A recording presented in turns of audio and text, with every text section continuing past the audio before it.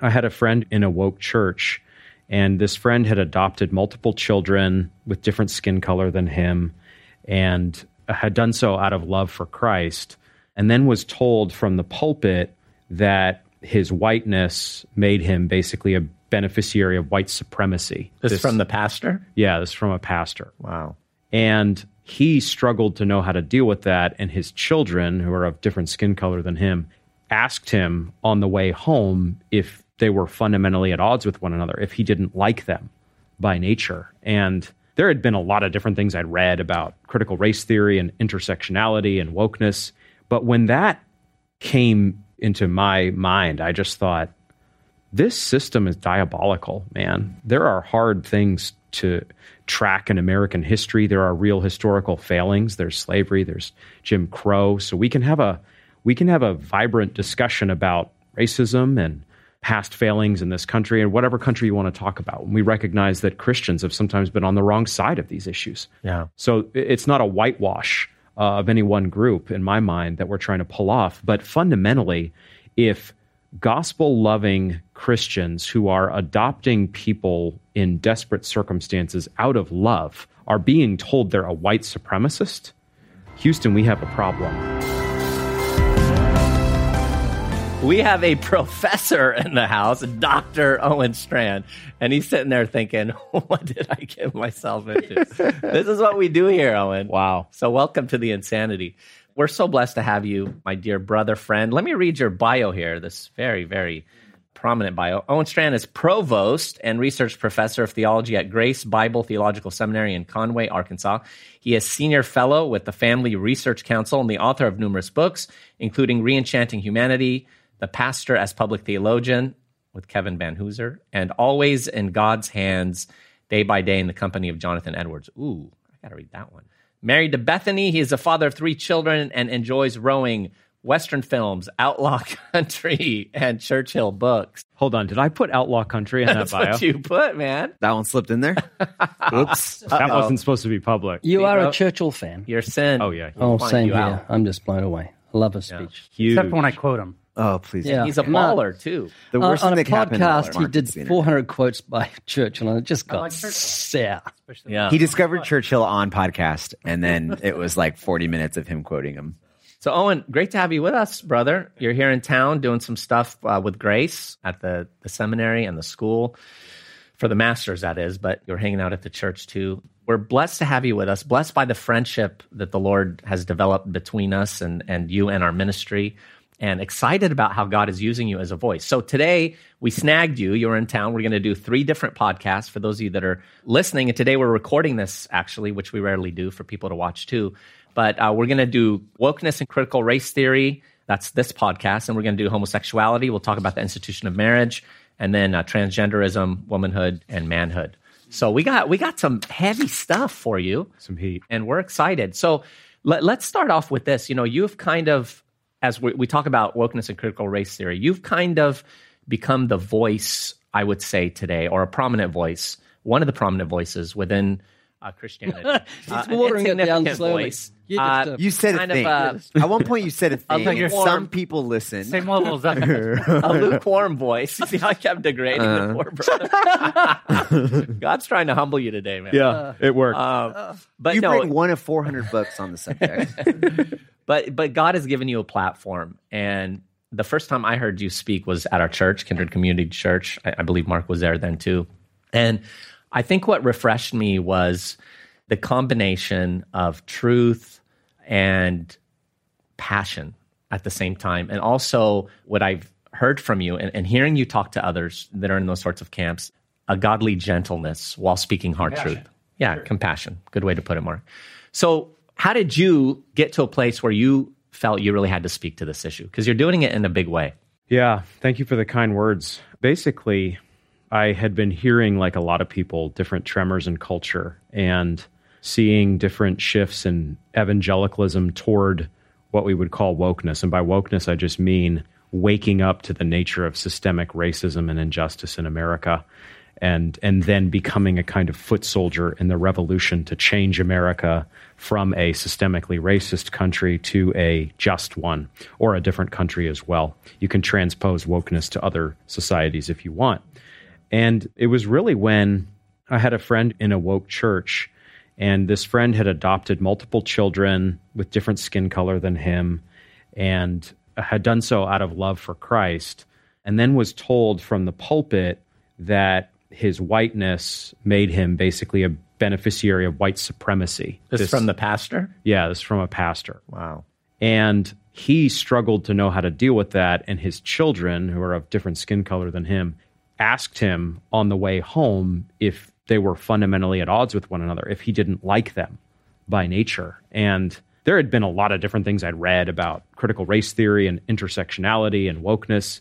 But when that came into my mind, I just thought, this system is diabolical, man. There are hard things to track in American history. There are real historical failings. There's slavery, there's Jim Crow. So we can have a vibrant discussion about racism and past failings in this country, and whatever country you want to talk about. We recognize that Christians have sometimes been on the wrong side of these issues. Yeah. So it's not a whitewash of any one group, in my mind, that we're trying to pull off. But fundamentally, if gospel-loving Christians who are adopting people in desperate circumstances out of love are being told they're a white supremacist, Houston, we have a problem. Oh. And this is a gospel influencing and affecting problem. This is teaching people that there's a new layer of sin for them to confess. You didn't know you were structurally a racist, but in a neo-Marxist framing, because you belong to this group, this oppressor group, like Marx would set it up economically, this is racially applied. Because you're in the majority group, you inherently are a racist and have new sin to confess you didn't know about. So that was some of what brought me into the discussion publicly. So it was this kind of provoking on the basis of what you began to see happening and at the church level. So I want you to define some things for us, just so the people listening can understand what we're talking about, and you can help even better inform us. But Ray, we've talked about racism before on one of our podcasts, talked about how you wrote a booklet called It's Sin, Not Skin. Speak to the issue of how so often people don't understand that there are forces at work behind these things. It's not just what we see on the surface level, but there's a demonic agenda. Of course, we wrestle not against flesh and blood, against principalities and powers and spiritual wickedness in high places. I was just thinking about this whole issue of race and wondering if we've progressed since the days of Martin Luther King. Have we? Do you think we've progressed, or we've gone backwards? I think we had progressed, as you say, but I think in recent years we've been taken back into a kind of racial division that is very tragic. And that's what this has done, right? I've never seen anything in church history since I've been alive that has taken us these two steps back. The world we expect, but within the church, it's alarming. It reminds me of a lynching mob.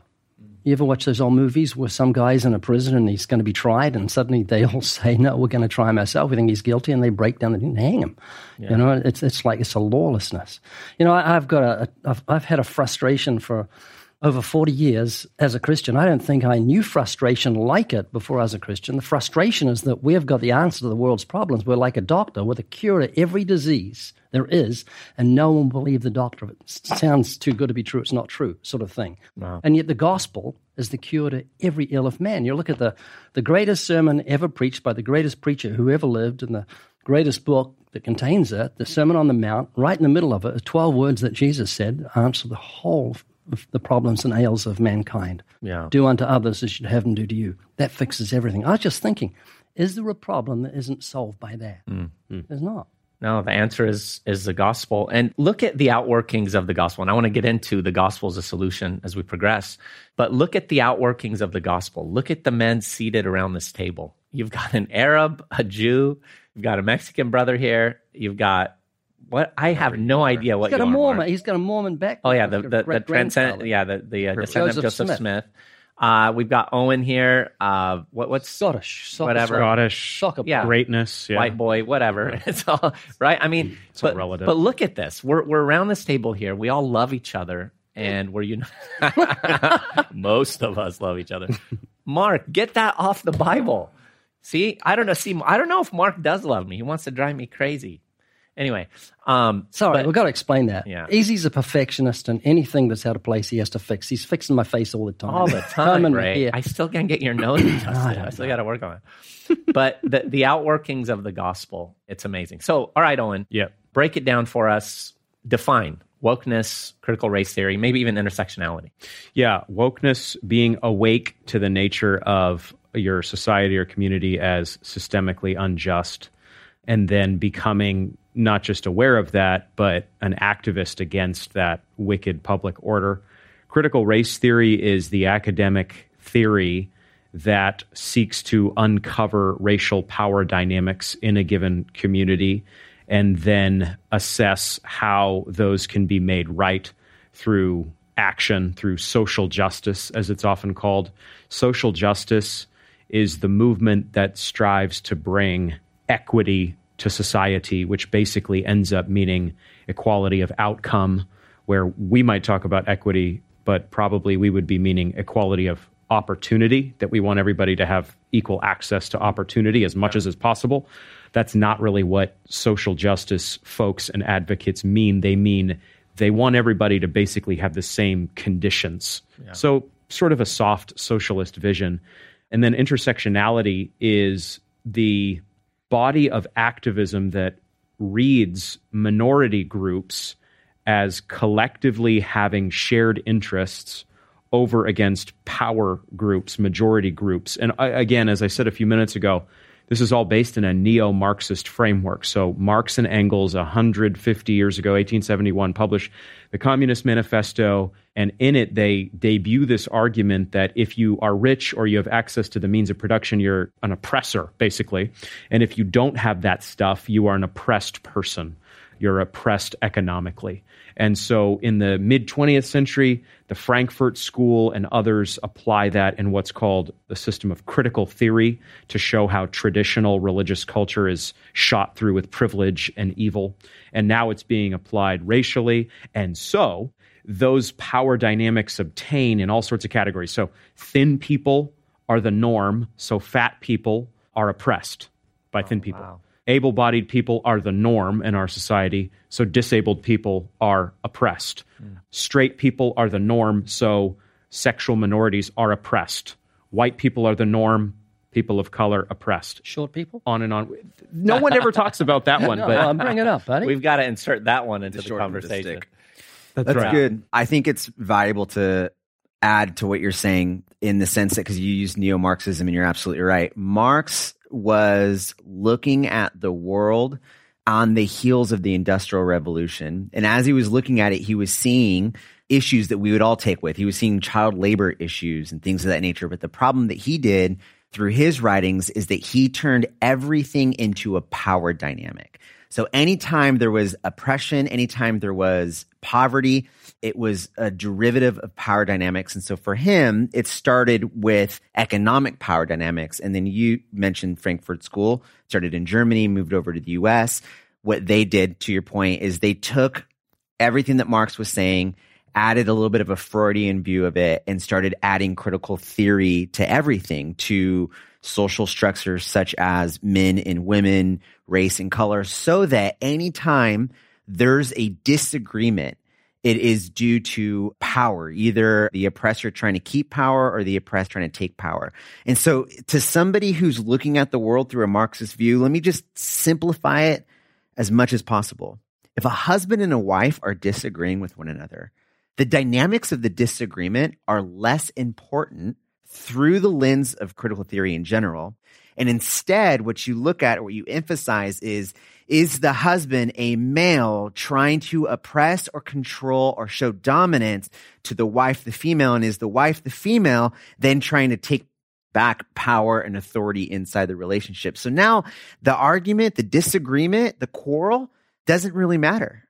What matters is this power structure. And so you take that kind of small view and you look at all of the issues that we face, whether it's race or poverty, and you start looking at it through power structures, which of course takes away from the real issues at play. Again, going back to the husband and wife, whatever their disagreement may be, the husband may be right or may be wrong, but it doesn't have to be over power. Yeah, and intersectionality along with that says all those different minority groups that are oppressed have intersecting claims of oppression. And so basically all those groups can partner together and make common cause against straight, white, heteronormative, Christian, male oppression. Yeah, it acts almost as a rating system, right? Yeah. So if you're white and straight and a male, you're on the hierarchy. But if you are a female and you're black and you're overweight and you're a lesbian, well, you're on the very bottom of the structure, and everybody in between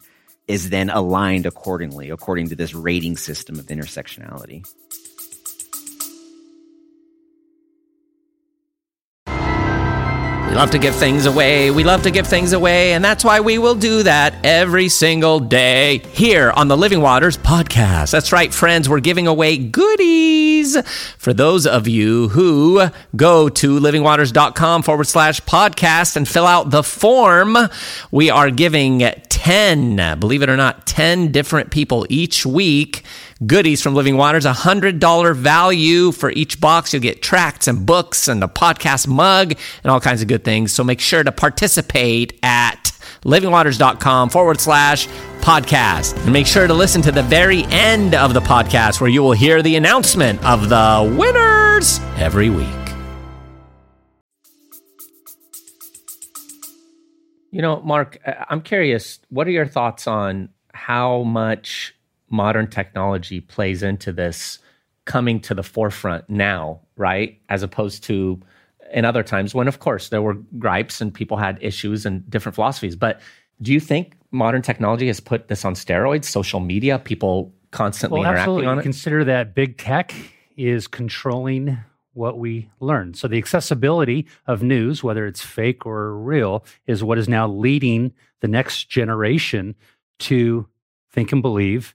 And now that has ramifications. Right. So it doesn't matter what you believe, the left would say, as long as you believe exactly what we believe. Right. So we have this free thought and this exchange of ideas. This is what kind of makes the world go around. And you look at the universities, the way these have evolved through the ages, that it was once a bastion of a place where we can teach students how to critically think through things. So we'd be giving them problems to solve. Think through this. And if you need help trying to think through how this is supposed to be, you have your classmates to go through. Nowadays, if you have a problem with this, go to the teacher and the teacher will tell you what the answer is. Yeah. You're no longer allowed to think on your own, right? So we've seen with Donald Trump being censored on a place where, is this a publishing company or is this a platform? What is happening here with big tech? So things are changing. But what is for sure and what is certain is simply this: we will tell you what to believe.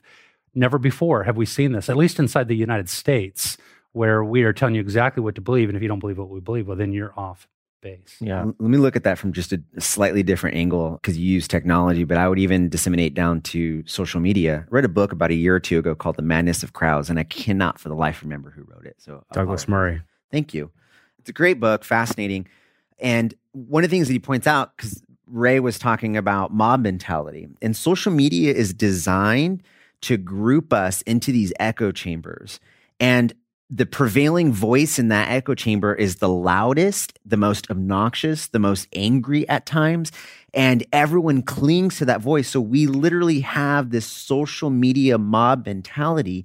And we find that to be true. Whatever echo chamber that you find yourself to be in, if you lean one way, you're inspired, you're encouraged to go all the way with it. And so technology provides a sort of a madness, a mob mentality where all of a sudden, if you're seeing racial issues in America, it's not enough to call out racism. You have to be anti-racist. Yeah. It makes you push towards the furthest into the spectrums. You know, Ray, I'd love to bring it down to a street level from a practical standpoint in terms of believers and sharing the gospel. Have you noticed any difference when you're witnessing to people, someone of color, acting toward you with a suspicion that you must be racist against them in times when you're witnessing? Only once. Just recently, a wonderful black couple that I talked to, they said, "Why is everyone against you?" Us. Yeah. I said, "I love you guys." And I really meant it. And it just, the barriers, bro. That was the guy I said to him, You ever thought about the fact that it's not skin, it's sin? And he went, whoa. I never that's thought right. of that. I remember seeing that. Yeah, it's a beautiful encounter we had. We just loved each other, and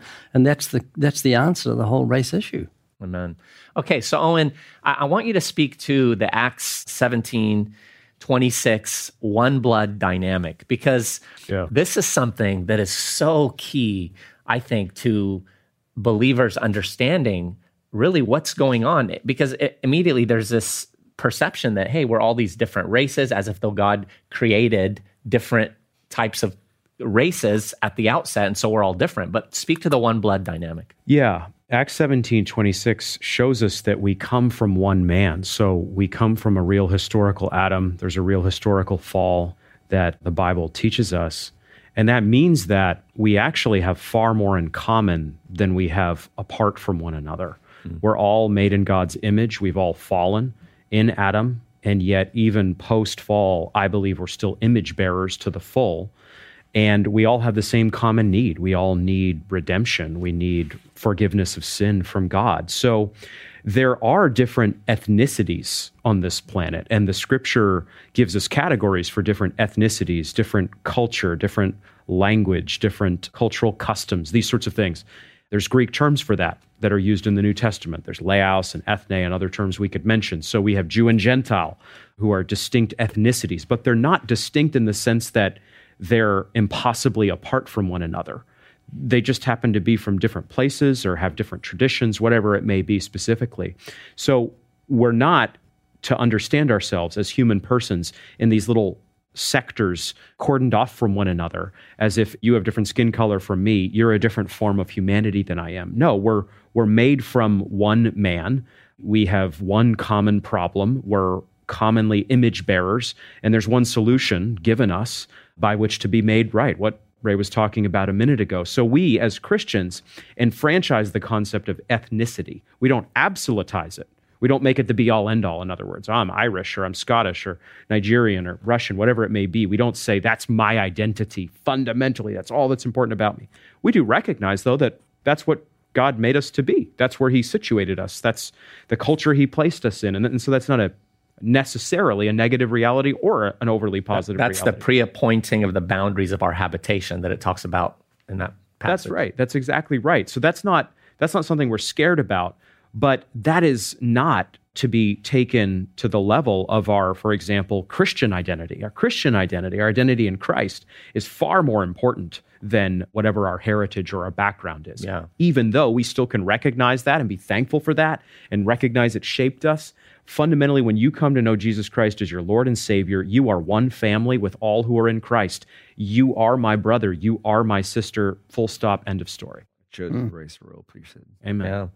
So in essence, though, what we're being told in Acts is that there's really just one race. Yes. And that we, as Ken Ham often says, we're just different shades of brown. We have different levels of melanin in our skin that's determining that, but we all trace our heritage back to the same father and mother. Yes. And I wish there was more of an understanding of that and more discourse on that was touched on more by pastors and theologians, because I think there can be an aha moment there that, wait a minute, we're related, we're united, we're one. So that's really big.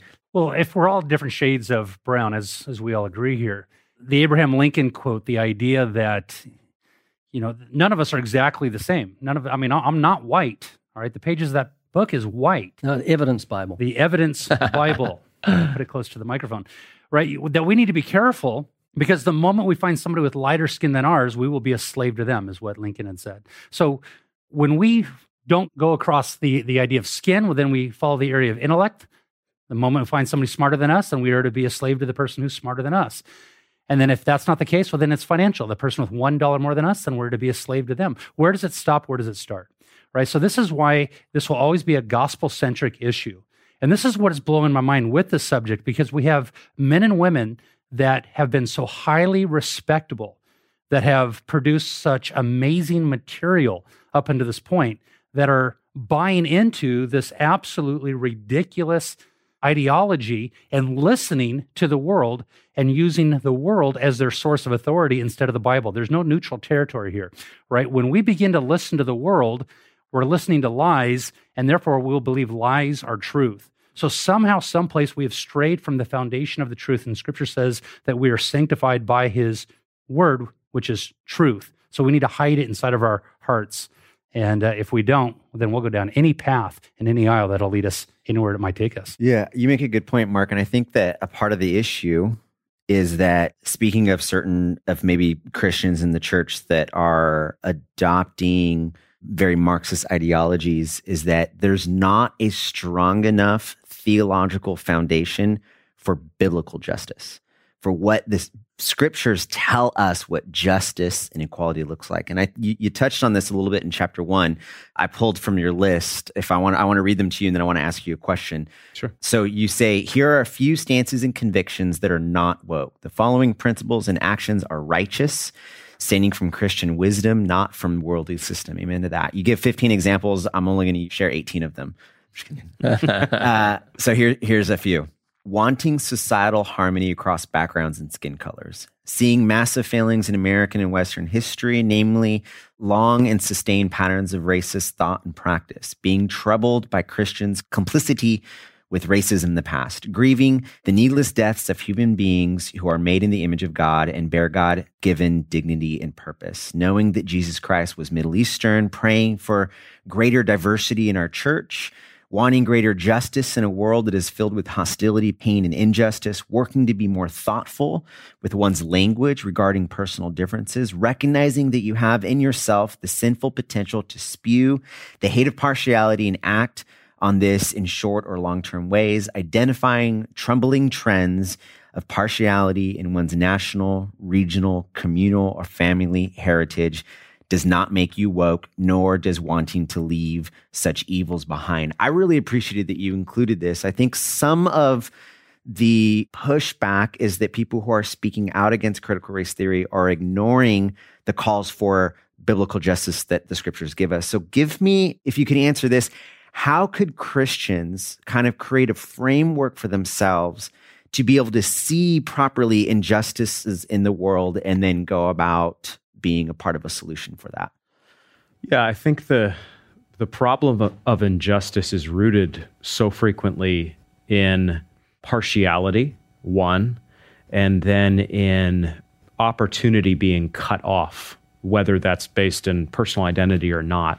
So when we talk about biblical justice and we're trying to shape people to have a strong understanding of biblical justice, we want people to understand that we really are people who care about equality of opportunity.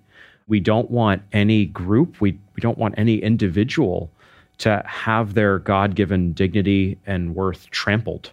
We don't want anyone held back. We do want people to have an equal shot at a blessed life, even in a common grace sense. So there's all kinds of failings along those lines. And we don't start in a fallen world when we're talking about biblical justice from a utopian standpoint. That's part of the problem with social justice writ large, is that it is fundamentally utopian, but it doesn't really tell you that up front. Yeah. So basically, a lot of young people today, I think, are pulled toward social justice because they think if they just get on the bandwagon of equality of outcome, they'll make the world right. Mm-hmm. We don't start from that socialist or leftist starting point. We start from the standpoint that the world's not going to be made right by us. It is going to be made right by Jesus eventually, whenever he decides to show up.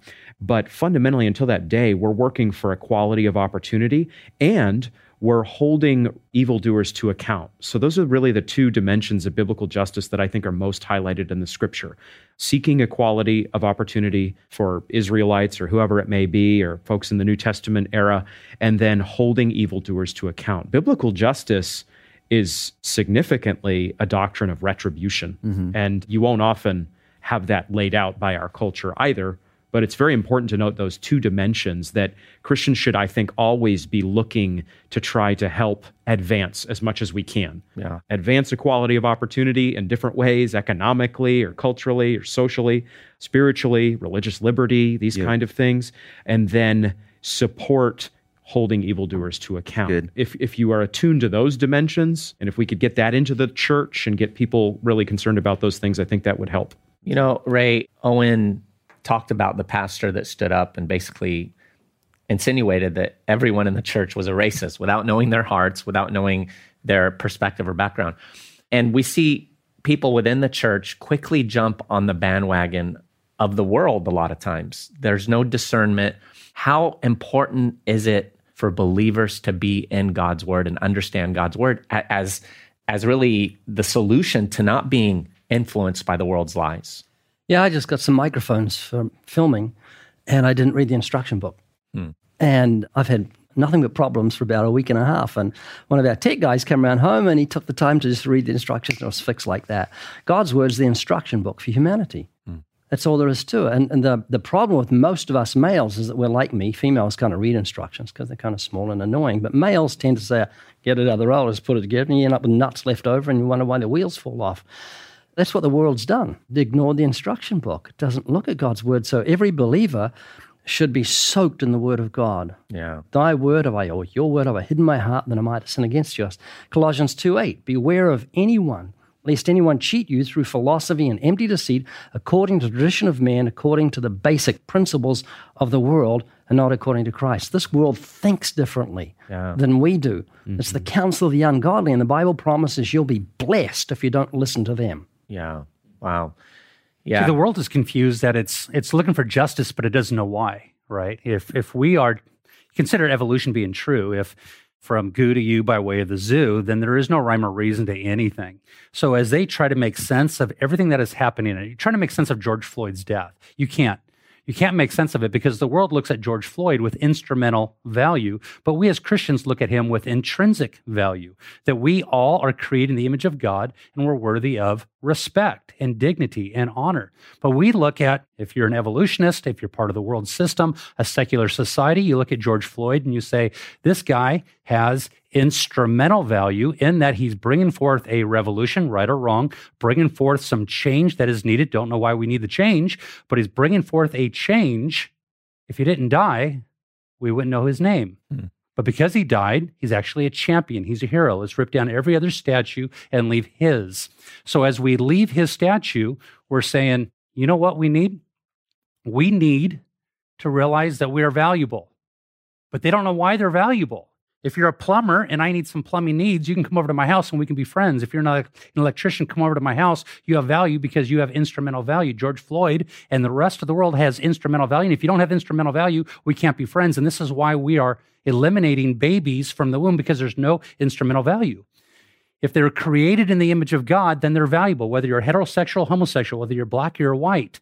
We need to put people where God has placed them on the same realm and say, you're valuable, but you still need to get born again. Yeah. And unless a man is born again, he's not going to see the kingdom of God. And as R.A. Torrey said, unless you're born again, you're going to wish one day you were never born at all. Yeah, that's really good, Mark. I want to unpack what you started with, which is that really we bastardize justice when we remove it from looking into God's authority on what it means. And God is the one who ultimately provides a framework and a desire for justice. Tom Holland, in his book Dominion, does a really good job tracing what the scriptures have done in human history. The reason why we in Western society care so much about justice and equality, the reason why words like equality are even of value in our world today is because of the scriptures.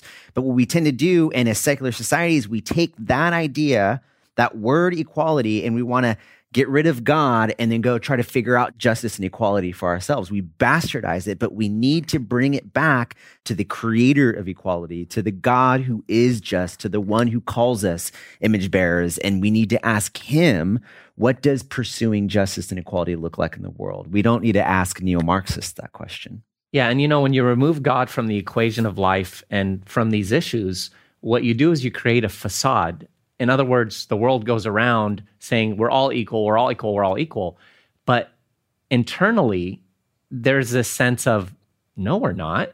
Why are we equal? What's the basis for our equality? I'm way bigger than that guy, stronger than that guy, smarter than that guy. I have more money than that guy. What do you mean we're equal? And so it's really almost a sense of hypocrisy, because there's a disconnect between what they're giving lip service to and what they truly believe in their heart, because there's that disconnect. And of course, God's law is written on our hearts, that there is that conscience that's at play, but that truth is suppressed in unrighteousness as well internally because of man's sin. And so it becomes a charade, really. Yeah, that's a great point. And that word hypocrisy is really important because we were told, this is a year ago, we're in 2021, in the summer of 2020, as Molotov cocktails are going through store windows and different businesses are getting torched. And in St. Louis, near where I was living at the time, the former police chief of the city, an African-American man, is shot in the head. And this is all, and killed. This is all social justice. Huh. And you just recognize this is justice that is no justice at all. Right. This is what happens when you follow the world system. Justice is real. Justice exists because God exists. God is the one who funds justice. So there is justice in the world. Yeah. But we just have to help people discern that there are ideologies that will take them captive that don't necessarily use all the bad words that you're not supposed to say. Yeah. They use the good words that you're supposed to believe in. Tragically, a lot of younger Christians, though, hear justice or hear anti-racism or something like, or equity, and they just read into that, oh, I must agree with that because the Bible talks about that. When, if you're watching on your TV screen a year ago, or perhaps in the future, people torching businesses in the name of justice, that is not justice. And we just have to stand here and take what fire comes for saying exactly that. That's not justice. Yeah. God tells us what justice is. You used the word utopia earlier, and anytime man tries to create a utopia for himself, which is essentially a heaven without God, it fails miserably. We see that in the beginning with the tower. They wanted to reach the heavens. They basically wanted to bring heaven on earth without the help of God, and it failed miserably. And since then, we see it with Lenin and Maoist China and Nazi Germany and Marxism. And so here we are today. Basically, anytime we try to build a city of utopia, there's going to be a sewage system, right? We're going to fail miserably. The only way that we are promised heaven on earth is through the kingdom of God, through God's version of justice and equality, which starts foremost on the cross. And therein lies what you said earlier, which is the gospel is key to understanding how to pursue these things in our world. And Owen, we have just a little bit of time left, and I want you to speak to that. You've written a couple books that apply to this, Christianity and Wokeness and Reenchanting Humanity. And I'm so thrilled that those books are out there because we need this. There's a dearth, I think, of books on this subject that, again, deal with it with winsomeness, but with unashamed boldness and courage and unaltered truth. But speak to how these elements, wokeness, critical race theory, intersectionality, how they clash with the gospel. Ultimately, what wokeness does, I'll just use that overarching term for the whole system of ideologies we've been discussing. Wokeness teaches you that fundamentally the races are opposed to one another, that white people are the oppressors of people of color. And so you're never going to get unity, peace, justice, fairness, choose your term. You won't get it from these ideologies. Right. The only place to truly get any of those or any other ideal we're after is through Christ, is through our sin being forgiven.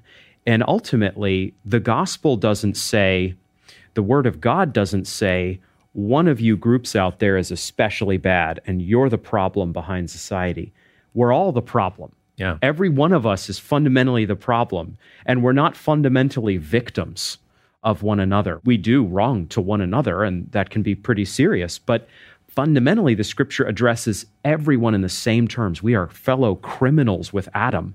In Adam's fall in the Garden of Eden, we fall. We sin alongside him. Or to put it slightly differently, if we were there, we would have done what he did and Eve did. So all that means that the problem isn't one of these racial groups. The problem is all of us. We have a common problem, our sin, we're criminals. And so what we need is forgiveness of sin. And forgiveness of sin is that which overcomes ideology. It is that which builds the church. It is that which brings us together horizontally when it's affected vertically. It's truly what the world is looking for. The world does not need more division. There's plenty of division. What the world needs to see on display, living display, is forgiveness, the forgiveness of Jesus Christ that is grounded in the blood of Christ and made effectual through the resurrection of Christ. And so when you bring that up to people, I've been in a few debates over wokeness, had a congenial, well-meaning debate with a woke theologian not long ago, and we got down to this point. And he said, what I want to see is action. He was basically working from a kind of liberation theology paradigm, a social gospel, to call it a slightly different name. He said, I want political change. And as I've already alluded to earlier, if there are laws on the books that are heinous laws that are effectuating actual racism, take them off, strike them. Yeah. That's justice in action, right? If people are being divided and treated differently according to skin color, strike it, man. It's awful. It's a stench in God's nostrils.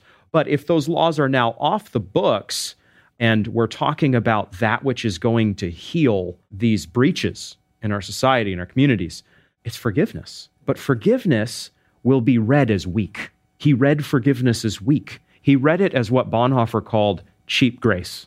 Like, oh, you just say you're sorry to me and then you do nothing to help me. That is not biblical forgiveness. Wow. Biblical forgiveness is costly. It is grounded in the death of the Son of God for us. And that is what we need. And yeah, we need that forgiveness to take root in us and cause real change in us and in our communities. But fundamentally, we are not a people offering hatred of one group or another. As Christians, we are a people proclaiming to the world costly forgiveness that makes us a family in the name of Christ. We could start a new society on an island somewhere, but you take sin with you. It's the same thing's going to happen again. If we make a city on Mars in the future, what people are talking about, it's going to be wars and rape and everything. Poison the Sin is portable. Portable. And So what I'm trying to say is when Jesus gave us the golden rule, as it's called, I don't know why it's called the golden rule, but do to others as you have them do to you. He gave us the ways and the means of solving life's problems, all these ails. The ways is to love your neighbor as yourself. The means is the gospel, because God takes the selfish, hateful heart, the racist heart, and replaces it with love, so that a Christian can love his enemies and do good to those that despitefully use them. That will bring about peace on earth, because we have peace with God. Amen. Amen. Yeah, I think of Revelation 5, where it's said of Jesus, he has redeemed us to God by his blood from every tribe and tongue and people and nation. And I just love the imagery of that great throng, standing before Christ, all redeemed equally by his blood, the blood that still flows and touches and heals and transforms. And I love the church universal, because it's made up of people of all different backgrounds and economic situations and intellectual capabilities, what have you. And yet we're all on equal plane before God, all sinners, all deserving of God's wrath and judgment, all saved by the same Redeemer who unites us. And so what a joy it's been to talk about this in the context of the gospel and to remind people that we need to make the gospel central in everything that we do. And Owen, again, what's been awesome is hearing you talk with others about this. I've listened to some of your discussions with people that were far on the other side, but I've seen you strike that balance. How important is that for our witness as believers to not violate the marks of the bondservant of Christ, the marks of the ambassador of Christ, and how we dialogue about these issues? Yeah, I'm no perfect apologist or Christian by any stretch. We all stumble in many ways, but your wife is going to replay that moment on this podcast over and over again. There you go, buddy. Play it on the tape recorder. Are there still tape recorders? I dated myself.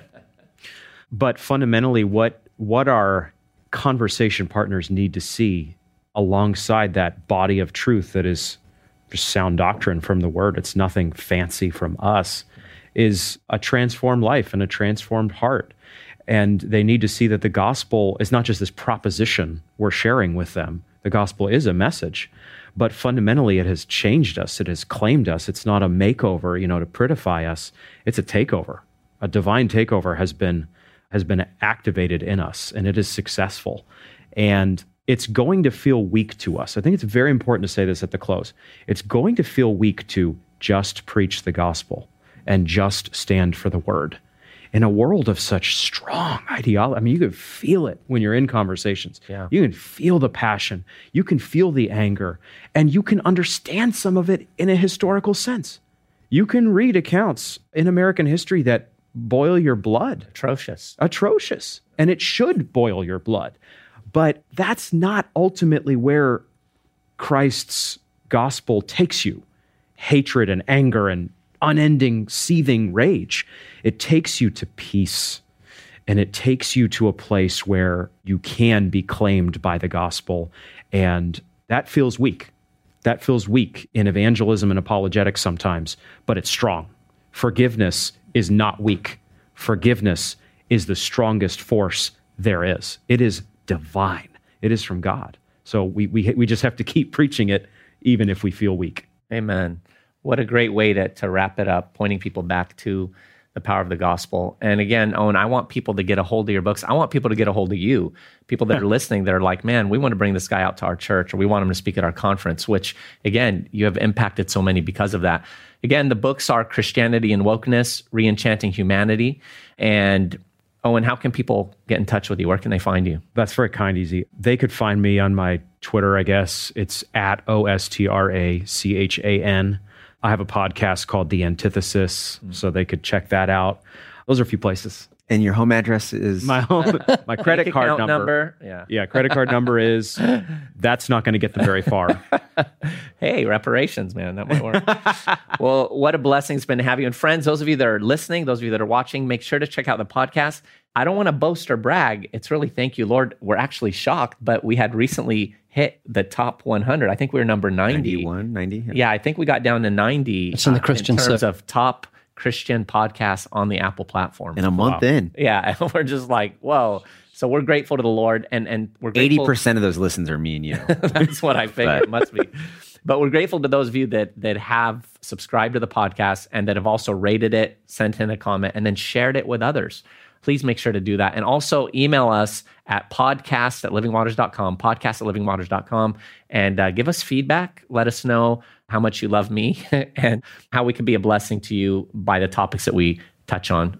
We love that. And we love you. And thank you. And God bless you.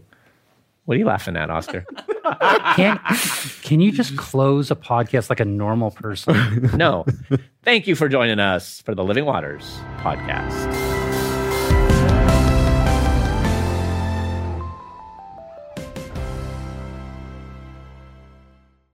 Winners, winners, winners. That's you, friends. Those of you who I'm about to announce are the winners of this week's podcast giveaway on the Living Waters podcast.